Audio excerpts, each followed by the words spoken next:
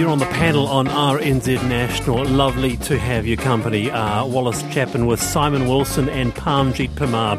This first, annual inflation has plunged to 6.7% after prices rose just 1.2% in the 3 months to the end of March. Has inflation peaked? New data from Stats NZ shows inflation was 6.7%. The drop in inflation was much larger than economic forecasters had been expecting. Stats NZ Consumer Prices Manager Nicola Grouden said that despite the overall drop, inflation was still at levels not seen since the 1990s. Food price inflation has been in double figures for months and recorded a 12.1% annual increase in the year to March, the biggest jump since 1989. So looking at this, let's take a look with senior columnist at Kiwibank, Mary Jo Vigara. Kia ora, Mary. Kia ora. Past the peak, inflation down to 6.7%. Some banks had been expecting the rate to come in at, around 7.1%. What's your take?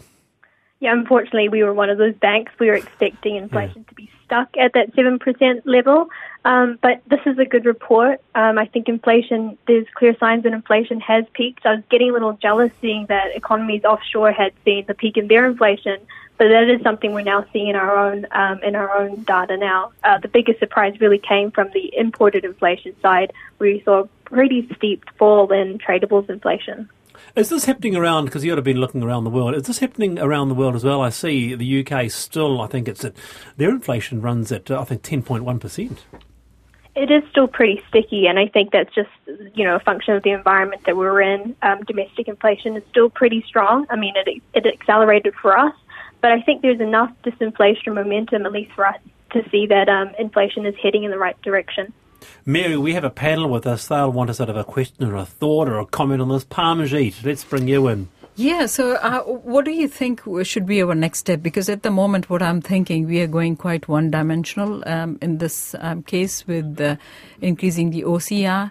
And obviously that will have an impact by reducing demand. But that is a solution that will create a problem before it will solve the actual problem. What I mean is that it will reduce demand, but then by reducing demand, it might also negatively impact some industries. Like, for example, construction is an industry that is always talked about when it comes to inflation. Then if the demand for houses reduces because the mortgage interest rate is going to be higher, then construction industries are going to collapse, and obviously, employment in the sector is going to be affected. So do you think, my view is that we are going quite one-dimensional in trying to solve this problem. What do you think? Yeah, I mean, with inflation, it's running so high, the Reserve Bank is responding and trying to bring it down, and the way they're doing that is by raising interest rates. The intended effect is to dampen demand. In the construction industry, for example, demand is running well above supply, and they're capacity constrained, and that's generating a lot of inflation. And so in the Reserve Bank's, in terms of what they think, they need to bring demand down, and they do that by raising interest rates. The good thing is, though, that after today's report, I'm feeling pretty confident that inflation has peaked, and that should mean that interest rates have peaked. We still think the Reserve Bank has one more rate hike to deliver in May, but we do think that they are getting nearer to the end of their tightening cycle. Mary Jo, do you think that this means that one more rate hike should no longer happen? Well, we've always said that, they could pause at 5%. That was sort of, yesterday's move, but we've already seen so much tightening come through in such a short amount of time, and it's yet to really take effect on the real economy. But, the Reserve Bank is clearly determined to bring down inflation, and because we hadn't yet seen the evidence that inflation had peaked, they do seem committed to bringing another rate hike. But I think we are, after today's report, more confident that they are near the end of their current tightening cycle. So what are the other options that we have? Because there are other domestic policies, isn't it, that have an impact? For the Reserve Bank, they have quite a limited suite. The OCR is really their main policy instrument, lifting interest rates to influence interest rates across the economy. I mean, outside of Reserve Bank, sorry. Yeah, so the government has leaders, government, don't they? Exactly, yeah. Yeah, so the government, we do have the budget coming up. It'll be interesting to see how that plays out. It could, lean towards the inflationary side, given that it'll be a cyclone rebuild focus. But through the Reserve Bank's perspective, I think today's report is a good one. And, interest rates, I think, have peaked. Nonetheless, there is that cost issue, isn't there? I'll come to you, Simon, but I think you mentioned, Mary Jo, you said that New Zealanders were almost $5,000 worse off than they were at the beginning of 2021 when the cost of living began to bite. Do you want to explain that a bit? Yeah, well, we have a cost of living crisis. That's when wage inflation isn't rising as fast as consumer price inflation. Wage inflation, though, is a lagging indicator. We still think that there's more for it to go. It could peak at around 4.5%. But we are yet to see. The labour market is still very tight. There's still upward pressure on wages. But we do expect it to rise. But we are still living in that cost of living crisis, just given how high consumer prices have risen. Right. So a bit of a lag on that one, Simon. I'm just wondering whether we need to be panicking a little less about this. If inflation is falling, it hasn't risen to the extent that people thought it was going to, that we were told it was going to, and therefore we needed the tough interest rate medicine to supposedly bring things under control. Mary Jo, do you have a view of why economists couldn't get this closer to the facts? Yeah, forecasting is difficult in the best of times. And, but you're paid the money. It's been particularly difficult with this COVID era. You've seen swings in both directions. But I'm happy to say, I'm happy to be wrong on this occasion. I'm happy that it came well below our forecast. On the right side of wrong. Yeah, exactly. I'm happy that it came well below our forecast. I'm pleased to see that inflation has peaked. And it's well below the 7.3% peak. Yeah. Now, it also raises questions, you've touched on it, but whether the Reserve Bank may have engaged in a bit of overkill, kind of echoing Simon's points there, when it raised the official cash rate by 50 basis points to 5.25% earlier this month. Do you have any view on that? Yeah, I guess we won't know really until we're at the at the other side of it. They go back to the drawing board in May with a much softer starting point as they've done before. So I think they'll be pleased as well as we are that they're sort of on the wrong side of the forecast. But it just shows that inflation's peaked, and I think we're nearing the end of this tightening chapter, and hopefully opening up another one later on. Mary Jo Vergara, Senior Economist at Kiwibank. Kia ora. Thank you for your time. Nonetheless, it's going to be all about cost, isn't it, this year? You, Parmjeet, keep a close eye on the mood, the election, such like. You've got food price inflation, double figures for the months. Fruit and veggie, the largest contributors to food prices, up 8.6% and 11% respectively. These are really big pressures for households, aren't they, around the panel? That's right. They absolutely are. And Mary Jo just before mentioned what did she call it? The wage pressure, pressure from rising wages. Let's talk about pressure from rising profit levels in some of the big industries, and particularly supermarkets. I know there's an argument that the return on their investment, that the amount of profit they make in relation to the revenue turnover isn't that high, but the reality is they are making record profits at a time when it has not been tougher for ordinary New Zealanders for many, many years, and there is something seriously out of whack with that. Okay, so around the panel, you've given us a bit of a quick fix or a practical solution on buses. AT pay for Uber if your bus doesn't come. Do either of you have any quick solutions for those people who go to the supermarket and going, oh my goodness me, I'm finding it hard to fill the basket with fresh fruit and vegetables when the broccoli or in fact the cauliflower is really quite high, a bit too high. I'm just going to keep it in the supermarket. I think the impact of the interest rate rise is the latest one. We will see in maybe in next 2 to 3 months. It's too soon to say if that has already impacted families. And the solution for your question, I would say, is the supply chain. That's another thing that we need to really work on, the supply chain. How so? International supply chains, I know it's settling a little bit. But I think we need to still do a bit more work on that. And then local people, those who are producing, we need to really support them. What about the GST of fruit and veggies? I'm not a big fan of that, only because it's very hard to hold, people to account that they have taken GST off that price, because you won't know if they have already built that into the price. It will be really hard for them to prove that this is the new price because we have taken GST off. That is an issue, but I don't think it's a big enough issue myself. I think, yes, GST off fruit and vegetables is a really good idea because it would help. And the other thing is that, I mean, these things are always really hard, but if you decide what you're going to cook for dinner and you go to the shop and want to buy the ingredients and they're the more expensive ones, buy something else. It's that, it's that thing of, and I'm sure everybody who's on a tough budget knows all those things. Yeah, indeed. But shopping smart. 4:18, the panel, Simon Wilson, Parmjeet Parmar with me.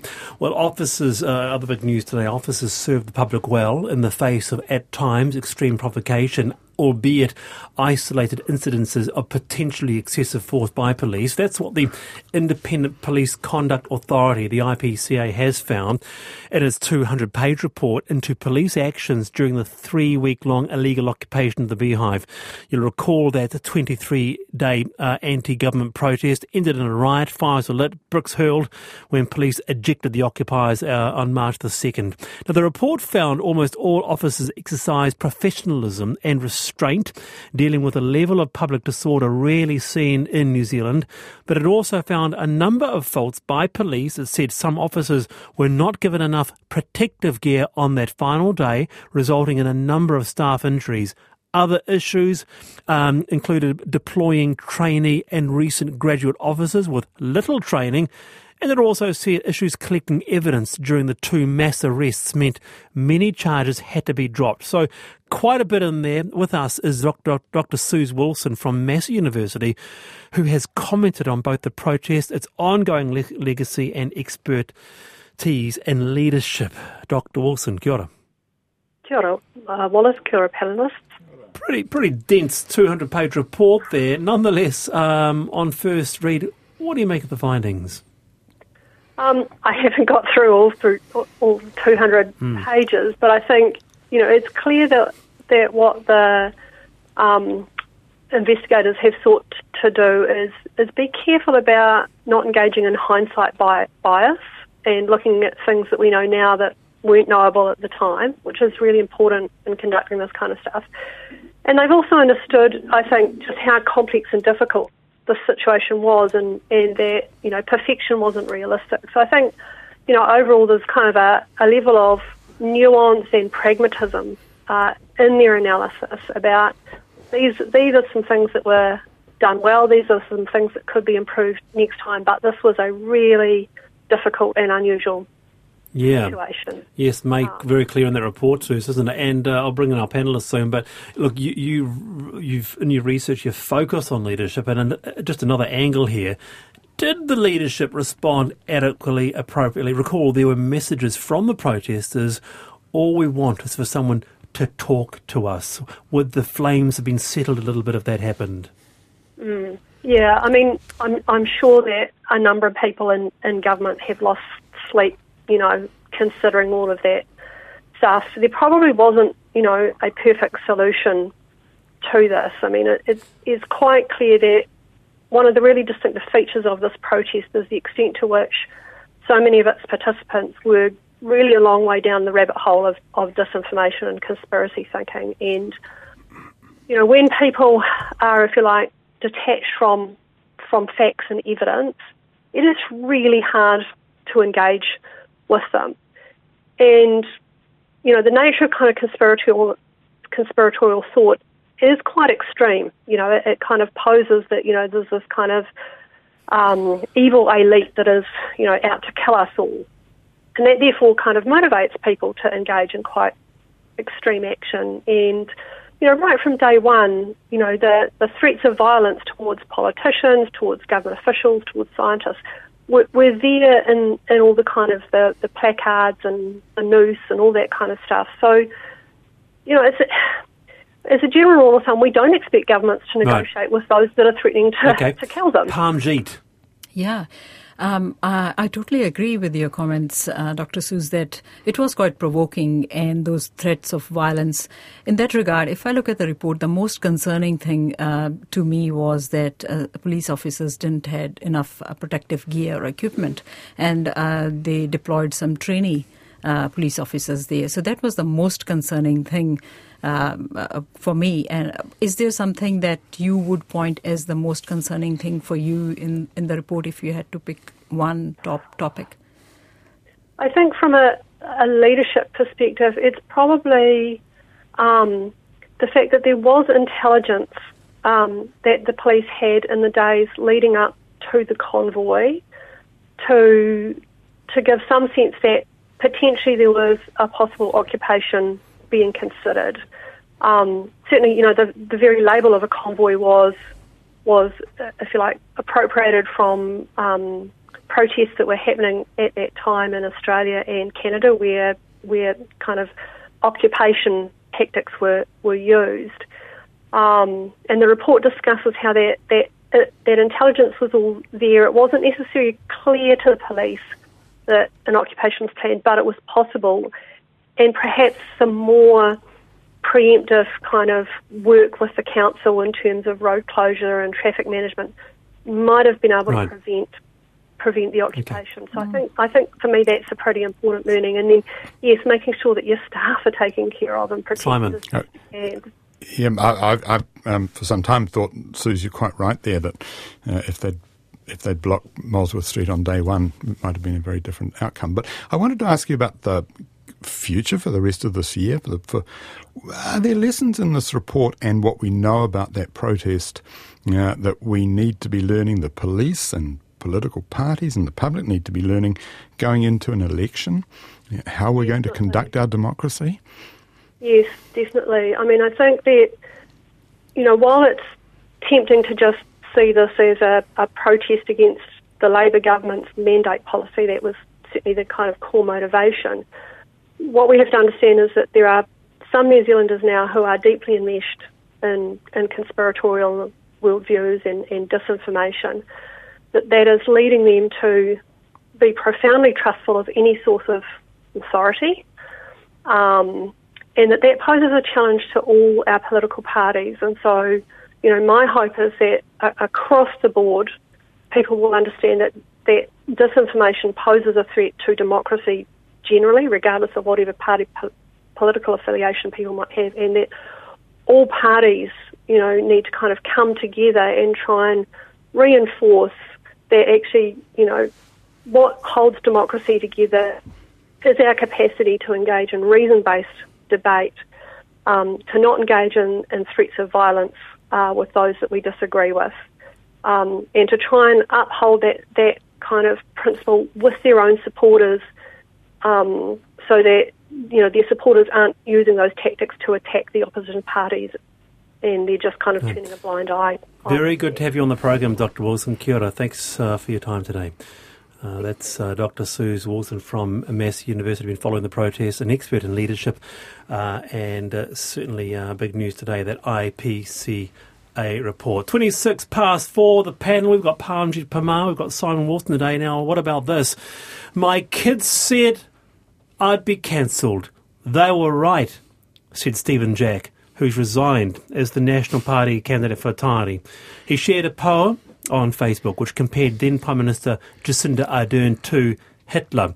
The poem contains the lines, "Just as Hitler had the SS, our Prime Minister's on the job, she's given up the police and bought the mongrel mob." So, Wallace, to be clear, he thinks he's been cancelled. He's the victim here, is that what he's saying? Well, that's what that's the quote. My kids said I'd be cancelled. They were right, says Stephen Jack.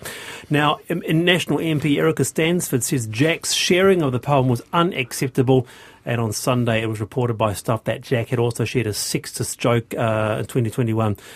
Nicola Willis, the deputy leader, called that joke disgusting. Won't bother sharing that one. But around the panel on this, and guess who we've got? Parmjeet Parmar. Ideally, having you on the panel, because I understand, are you not vying for selection yourself? So I'm not a candidate. No. Yes, and those I haven't seen those comments myself on social media, but I did see first time that was a column written by Andrea once, and that's when I became aware of those comments. I mean, sharing of those posts. That's totally unacceptable, and it's really good that he has resigned. What's the selection process like? Give us an insight. having gone through it? So after the last election, there was a big review of selection process, and it is actually quite a tight process, but things can still slip through, and that's what we are seeing here. What do you mean by a tight process? Give us more information. How does it happen? Speeches? So what happens is once you apply, then the board goes through all your background information. So you have to agree to them going through all your background information, do all sorts of checks, and they have a third party that gets involved as well. And after that, you go through an interview process where you're shortlisted. And if it's a delegate process where the membership is more than 200, then you go and do speeches, and members actually select their candidate. Don't you also do a kind of round of the delegates, endless morning teas and so on? That's part of it. So So you go around and meet everybody who's going to vote. Yeah, that's just the main thing of democratic process, because it's about going and convincing people to vote for you. So if in the National Party, the rule is that if there are more than 5 people applying for that electorate, the board will have to shortlist 5 people. So they have to bring it down to 5. And then all those 5 people, unless there is something they find dodgy, and then it can be less than 5, but maximum has to be 5. And then these people go around convincing delegates why delegates should be voting for them. And then there are speeches. Right. And then there is a final voting process where the members actually vote for their candidate. What do you make of that, Simon? And compare that to Labour. I've always thought National's democratic process that you've just outlined is pretty good. There is no perfect way to do democracy, and the obvious weakness of the National process is that if you've got a whole bunch of people who all think the same way and don't think there's a problem making jokes about the Prime Minister and comparing her to Adolf Hitler, or don't think there's a problem being sexist or whatever, then that's all going to be a self-reinforcing thing. But depends if they saw those comments and if they were aware of those comments before the selection process. That's another issue there about what the scrutiny and the vetting process is. The scrutiny and the vetting. Yeah. The Labour Party, as I understand it... Compare the Labour Party to the... So there's meant to be more head office influence in the Labour Party process. But if you look at Mount Albert electorate, which recently chose Helen White as its candidate, she was strongly favoured in the local electorate by the local members. The rival candidate was Camilla Ballich. They're both MPs, both list MPs, and it was understood that Camilla Ballich was more favoured by head office, but Helen White won the nomination. So you can't argue that one of them is just a head office process and the other one is just a local process. And I've seen National Party selections where the membership wasn't strong enough. When that happens, the head office steps in and has a bigger role. That's called the board selection. That's right. That's right. And that so creates it different depends, things too. So yes. if the membership is less than 200, then it's the board's role to select the candidate. So basically it's an interview process where after that interview process, the board, along with the electorate chair, and regional chair will decide who the candidate is. Okay, so it's fair. Simon, it's a fair process. The processes are fair. That's right. But as I say, there's no perfect way to do these things. There's no foolproof process. You cannot guarantee. The problem that National had in 2020 and was well publicised at that time, and is meant to have been kind of ironed out or weeded out of the party, was a kind of culture process. Okay, so on that, what do you make of that, Parmjeet? Those things take time. Yeah. What about the culture aspect of National? Is there something that they're missing or need to work on?